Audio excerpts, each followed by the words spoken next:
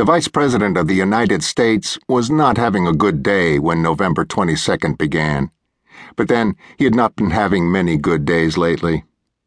As he rode through the streets of Dallas, he was 75 feet behind the President and Governor Conley, the distance prescribed by the Secret Service. Really, though, he was much, much farther away from the President.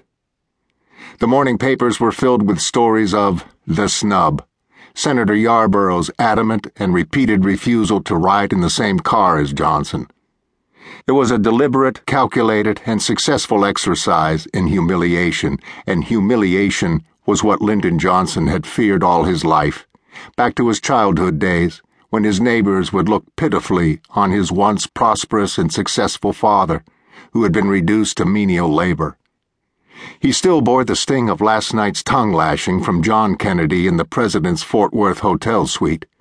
The Secret Service agents guarding the suite said Johnson had bolted from the room, face flushed with fury or embarrassment or both. It was the latest full-frontal example of what he had endured for almost 3 years, the scorn and the mockery of the well-born, well-educated Kennedy clan. Rufus Cornpone, they called him behind his back. The exclusion from any hint of power or responsibility, the refusal to listen to his advice on how to work the Congress that he knew so well and had mastered for so long. It wasn't Jack Kennedy who was doing this, he was sure. It was that snot-nosed runt Bobby, the man who had tried to throw him off the ticket after Jack picked him, the man who'd humiliated him time after time at meetings of the Equal Employment Opportunity Commission, the man who'd reduced him to the stature, as he put it to friends, of a cut dog. Well, maybe he'd had enough. More than once he thought about chucking it, going back to Texas, maybe running his old alma mater, Southwest Texas State Teachers College. He'd even told an old friend that this Friday evening he was going to tell Jack that he wasn't going to run again in '64. Then again, threatening to quit was something he'd said at one time or another in just about every campaign he'd ever run. Now Senator Yarborough was sitting beside him.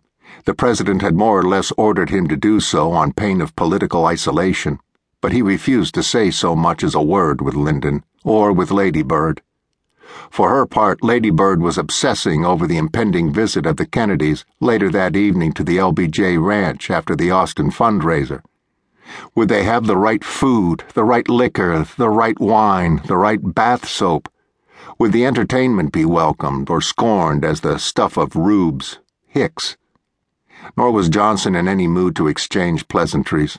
His thoughts were back in Washington, where a threat to his political future was growing more serious by the day. His longtime Senate protege, Bobby Baker, a young man he'd installed as Secretary of the Senate, his vote counter, his dispenser of campaign cash and favors of every sort, had become caught up in a firestorm. A small legal dispute over a vending machine contract — Baker owned a piece of the company — had exploded into charges of influence peddling, pay-to-government contracts. The press began asking how a man with a net worth of $11,000 in 1954 could have a net worth of nearly $1.8 million 9 years later while serving full-time on the government payroll. And then sex had been added to the combustible mix. Baker owned the Carroll Arms Hotel, close by Capitol Hill, where, the stories went, important government officials and prostitutes found common ground. From the moment the Baker story surfaced, Johnson had panicked. He'd cut short an official visit to Europe and used his clout in Texas to make sure none of the state's papers published a story by a Washington journalistic gadfly named Sarah McClendon. The story appeared in an obscure wire service, but that was enough to put the tale in circulation. Johnson then tried to distance himself from Baker. He claimed he barely knew the man, that his fellow Democrats had chosen Baker as Secretary of the Senate, but the idea was laughable on its face. Baker's nickname on the Hill was Little Lyndon, and when Life magazine published a cover story on the scandal, "The Bobby Baker Case, Scandal Grows and Grows in Washington," the piece made prominent mention of the close ties between Baker and Johnson. So on this late morning of November 22nd, riding through the light rain in downtown Dallas,